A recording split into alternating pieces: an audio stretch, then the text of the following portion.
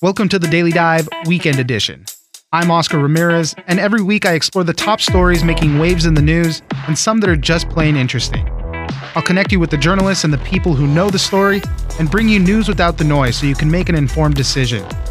You can catch a new episode of the Daily Dive every Monday through Friday, and it's ready when you wake up. On the Weekend Edition, I'll be bringing you some of the best stories from the week. This week began the trial of Derek Chauvin, the former Minneapolis police officer charged with murder in the death of George Floyd. And so far this week, it's been very emotional. We've been shown lots of videos of the incident, heard from compelling witnesses to the scene, and prosecutors are trying to argue that excessive force by Derek Chauvin is what caused Mr. Floyd's death.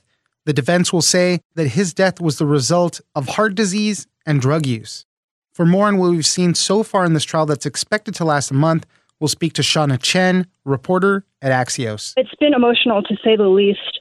We've had a number of witnesses, many of whom broke down while they were questioned, cross-examined. Lots of images shown of the scene, video played back, which I think has heightened a lot of the feeling, the general sense of what's actually going on in this trial. The prosecution, as you said, has been trying to show that George Floyd was indeed under duress as Chauvin kneeled on his neck. He was crying out. A witness said that he was crying out for his mother as he slowly kind of succumbed. And Chauvin, on the defense side, they're trying to paint George Floyd out to be somebody who was an opioid addict, which his girlfriend spoke about at the trial today, and kind of showing that George Floyd maybe isn't somebody to be trusted, that he had stuff in his system when this was going on, that he could have acted out as an aggressor. Yeah, let's talk a little bit about that, the drug use, because that is going to feature into the defense's side of things, saying that contributed to him dying. Obviously, it all started with Derek Chauvin's knee on the back of George Floyd's neck, but that's kind of what aggravated thing. And his girlfriend, Courtney Ross, testified that they were together for 3 years. She shared a very touching story about how they met and all, but she did say that they both struggled with opioid addiction. Yeah, she was very honest and open about that in her testimony, which I think struck a lot of people who were watching.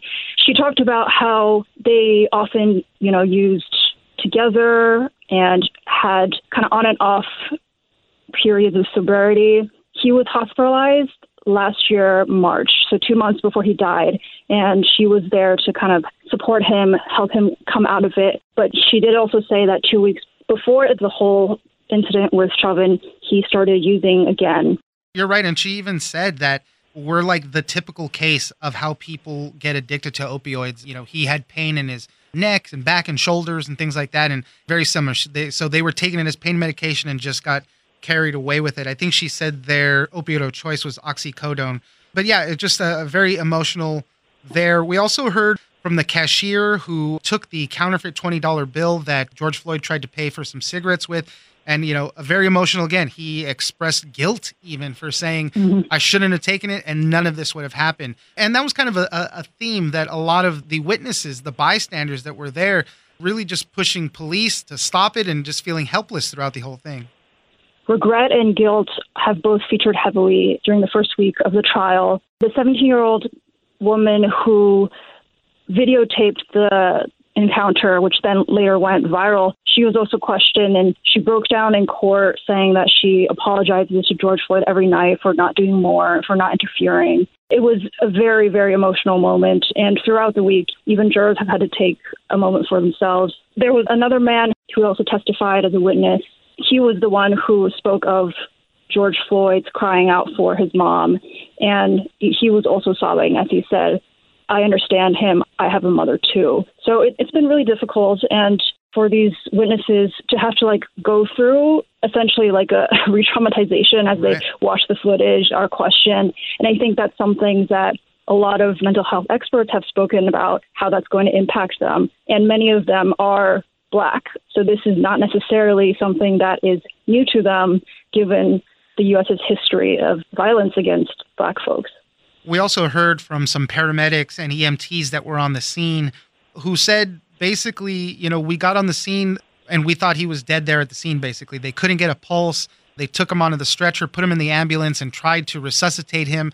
One of the officers, they even asked him to help with chest compressions, and they said that they could never regain a pulse. So that was one of the other difficult things to square away. They were saying that they thought it ended there, basically. Yeah, one of the paramedics spoke of when they arrived. Well, both of them talked about when they arrived at the scene. And the one who checked George Floyd said that he essentially thought Floyd had died when he arrived. But they did try to resuscitate him. They even went so far as drilling a hole in his leg to get IV access.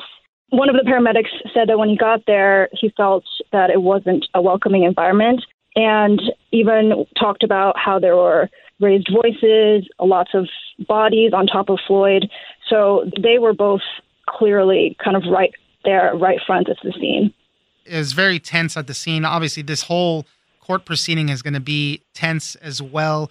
As I mentioned earlier, they expect this to last for about a month. So we'll have a lot more updates. And then when the defense takes their turn, obviously things will change the way they portray the story. So we'll keep monitoring it. And for now, we have the trial of Derek Chauvin underway. Shauna Chen, reporter at Axios, thank you very much for joining us. Thanks so much. This week, the long-awaited report by the WHO into the origins of COVID-19 had arrived. But unfortunately, it still leaves key questions unanswered. The most likely scenario is that the virus jumped from bats to a still unknown intermediary animal and then to humans. The findings are called into question, however, as the investigators had little power to conduct an impartial investigation without Chinese influence. For more on what we know about the report, we'll speak to Drew Hinshaw, reporter at the Wall Street Journal. The way to look at this report is this is a request to do more research. They're saying, here's what Chinese researchers mainly have done, and here's what we'd like to do going forward. And what we can see from that is there's not a lot of evidence that this virus was spreading very widely in China before December. And the WHO is saying, okay, you guys haven't found any of that, but we still think there might be some there. So let's go and look at blood banks. Did anybody give blood or has a blood sample in a hospital somewhere from November, October of 2019 that if we went back and tested it would show they were a COVID patient? That's the kind of thing the WHO wants to do and is asking to do in this report. Yeah, they're also asking for more extensive testing of Chinese farms that supplied these wild animals for both food and fur.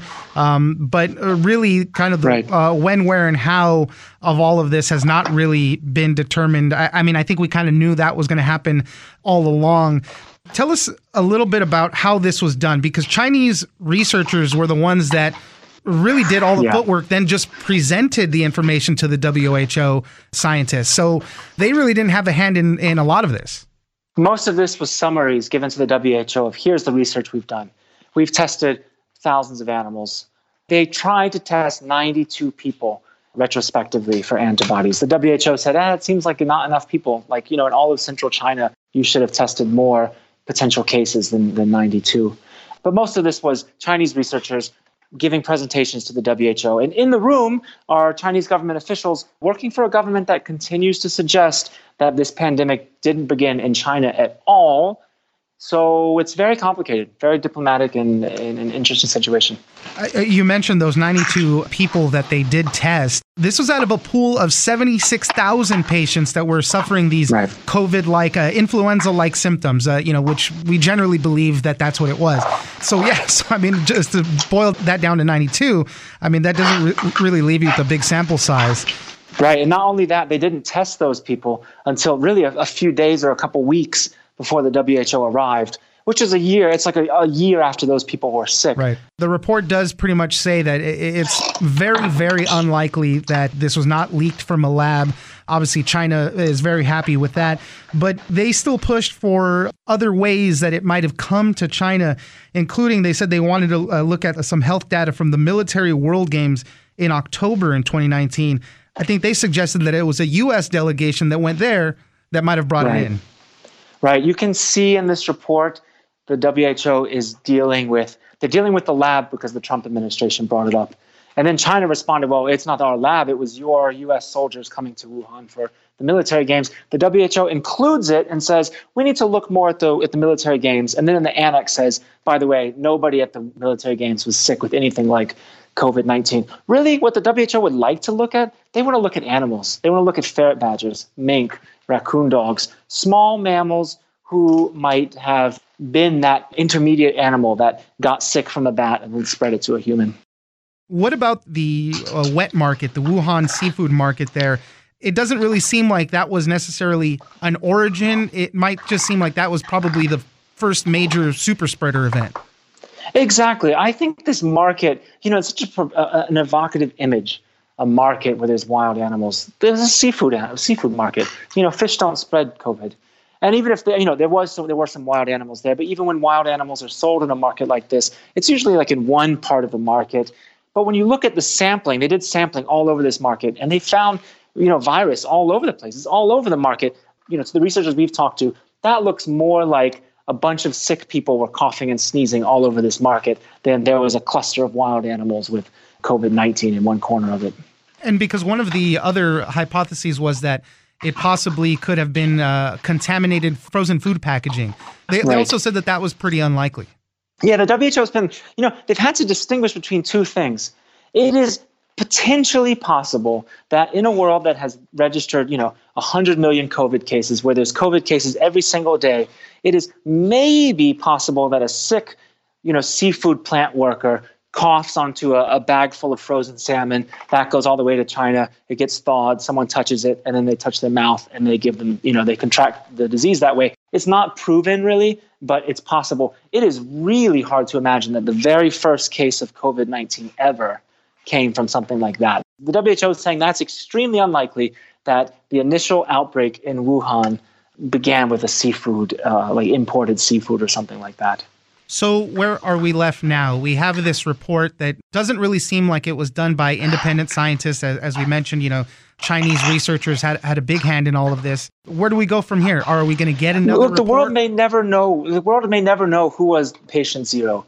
We may never know which animal where. We might not even ever know if this began in Wuhan at all. Maybe it began in a small town outside. It could have begun in the south of China where people have more contact with bats. We might not ever know where this disease exactly first erupted, who was, person number one.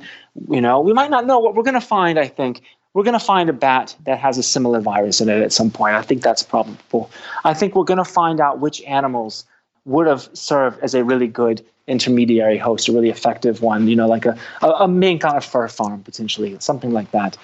But in terms of really pinpointing kind of like who in October or November 2019 was this first person who made this mistake or whatever happened that causes pandemic, I don't think we're going to find out. And we're definitely not going to find out so long as it is overshadowed by these tensions between the U.S. and China. Drew Henshaw, reporter at the Wall Street Journal. Thank you very much for joining us. Thank you, too. In political news, a big scandal unfolded. Florida Representative Matt Gaetz is currently under investigation by the Department of Justice for an alleged sexual relationship with a 17-year-old. Gaetz, for his part, denies the allegations and says that it's all part of a $25 million extortion plot by a former DOJ official. A report said that it apparently involved two men blackmailing him with details of an alleged orgy with underage prostitutes, and it was all part of an effort to get his father to come up with $25 million to help rescue an American hostage named Robert Levinson from Iran. For more on what we know so far in this quickly changing story, we'll speak to Philip Bump, national correspondent at The Washington Post. The New York Times' original report suggests the Department of Justice, beginning under the Trump administration, is worth noting, had begun investigating whether Representative Gaetz had been involved in this relationship with a 17-year-old girl, and if, as part of that, he had paid for her to cross state lines, which then introduces new federal potential criminal charges related to sex trafficking. That, you can't cross state lines with the minor, so on and so forth. So that's really what the New York Times report initially said. Now, the response from Representative Gaetz went sort of sideways from that in interesting and unexpected ways, which I'm happy to get into if now is the appropriate time to do so. Yeah, definitely. I mean, he obviously denied the allegations. I think one of the next places we can go to is he did an interview with Tucker Carlson on Fox News, kind of talking about it. At the end of it, Tucker Carlson even said that was one of the weirdest interviews I've ever done.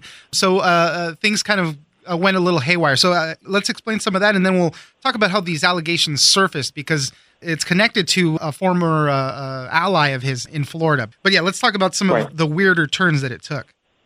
Yeah, so essentially the initial response from Gates was a very specific denial of the travel allegation, perhaps recognizing the added weight of that charge. But then he made these assertions both on Twitter and on Carlson's show that suggested that he was actually the target of an extortion scheme, that someone, a former Department of Justice official, had reached out to him to try and get $25 million in payments in order to keep this story from becoming a big deal and or to get a pardon from President Biden, which seems extremely unlikely for a lot of different reasons. But this was the charge that Gates raised. And he said that he had his father speak with this former Department of Justice official and that they had all this evidence that there was this extortion scheme and that tomorrow there was supposed to be this big down payment on the extortion scheme. And that's why the Times broke the story in order to, someone leaked it to the Times so that it would ruin their counter investigation. I mean, just this really, really odd sort of response. And, look, we're early enough in this thing that we don't necessarily know what's accurate and what isn't. I will say, though, that there is an extensive track record of legislators facing really serious charges coming up with sort of hard to believe counter stories which don't pan out. So we'll see if this is a scenario like that. And as you mentioned, this investigation was brought up under the Trump administration, under Bill Barr, the attorney general at the time. Matt Gaetz is a big supporter of President Trump. He was there at Capitol Hill on January 6th trying to oppose the certification for Joe Biden. As you mentioned, he says this is just a big extortion plot. And I think he's currently engaged right now. But at the time, this was supposed to be about 2 years ago, he was a bachelor and, dating a few women, dating around. And, he says that, in his single days, he's provided for women. He's been a generous partner. And that right now they're trying to make this look like there's criminal action here when he's just kind of a nice guy. That's how he's positioning the whole thing. I mean, look, when you're facing potential criminal charges along these lines, you're going to do your best to respond. I mean, neither of us and very few people in America are in a position to evaluate the veracity of what he's saying there. So, we can just sort of let that sit. But it is the case, as you mentioned earlier, that there's this other Florida politician who after last summer was charged with sex trafficking and, a variety of other charges. Some really sort of unusually exotic behavior, even for an elected official. But that this investigation, according to the Times and then post-confirmation, actually grew out of that other probe that resulted in sex trafficking charges last summer against another Florida elected official. So it's not as though this is totally out of the blue. And I think it's really important, too, to consider the context of what you started out with, which was this idea that, maybe he might go to Newsmax, right? Even as far back as February, during the second impeachment trial of the former president, Gates had sort of flirted with this idea, well, maybe I'll leave my job and, become an impeachment attorney helping defend the president. And that he has repeatedly, over the course of the past 2 months or so, expressed a willingness to leave his position, a position that he's been twice reelected to the House, certainly suggests that he was potentially looking to step away from the House. And that often is a marker of someone who recognizes that their political future might be somewhat compromised. Right. Where those things just kind of cover for, because, he possibly knew about this already. That in a way, in this crazy world, obviously, that totally makes sense. Just finally, obviously, we're going to learn more about this as this kind of story unfolds. But, Matt Gaetz, as I mentioned, a big supporter of President Trump. He was out there. He's been on conservative media and just doing a lot of media hits many times last year. He's got some questionable tweets out there you mentioned in your article that haven't really aged well. So we're just going to keep seeing a lot more of him and kind of digging into his life now. One of the reasons this is getting so much attention is simply because Matt Gaetz went out of his way to be a locus of attention in American politics, right? He was averaging 87 minutes on Fox News every month, which is a lot of airtime, right? There's a lot of time spent on Fox News. He's very engaged on social media. He sort of embraced this new style in which politicians will attack the other side on social media. He was very much someone who engaged in that sort of behavior. And so he gave himself a national profile, and now he's definitely seen the downside of that. Philip Bump, national correspondent at The Washington Post. Thank you very much for joining us. You bet. Thanks. Don't forget to join us on social media at Daily Dive Pod on Twitter and Daily Dive Podcast on Facebook. Leave us a comment, give us a rating, and tell us the stories that you're interested in. Follow us on iHeartRadio or subscribe wherever you get your podcasts. I'm Oscar Ramirez, and this is the Daily Dive Weekend Edition.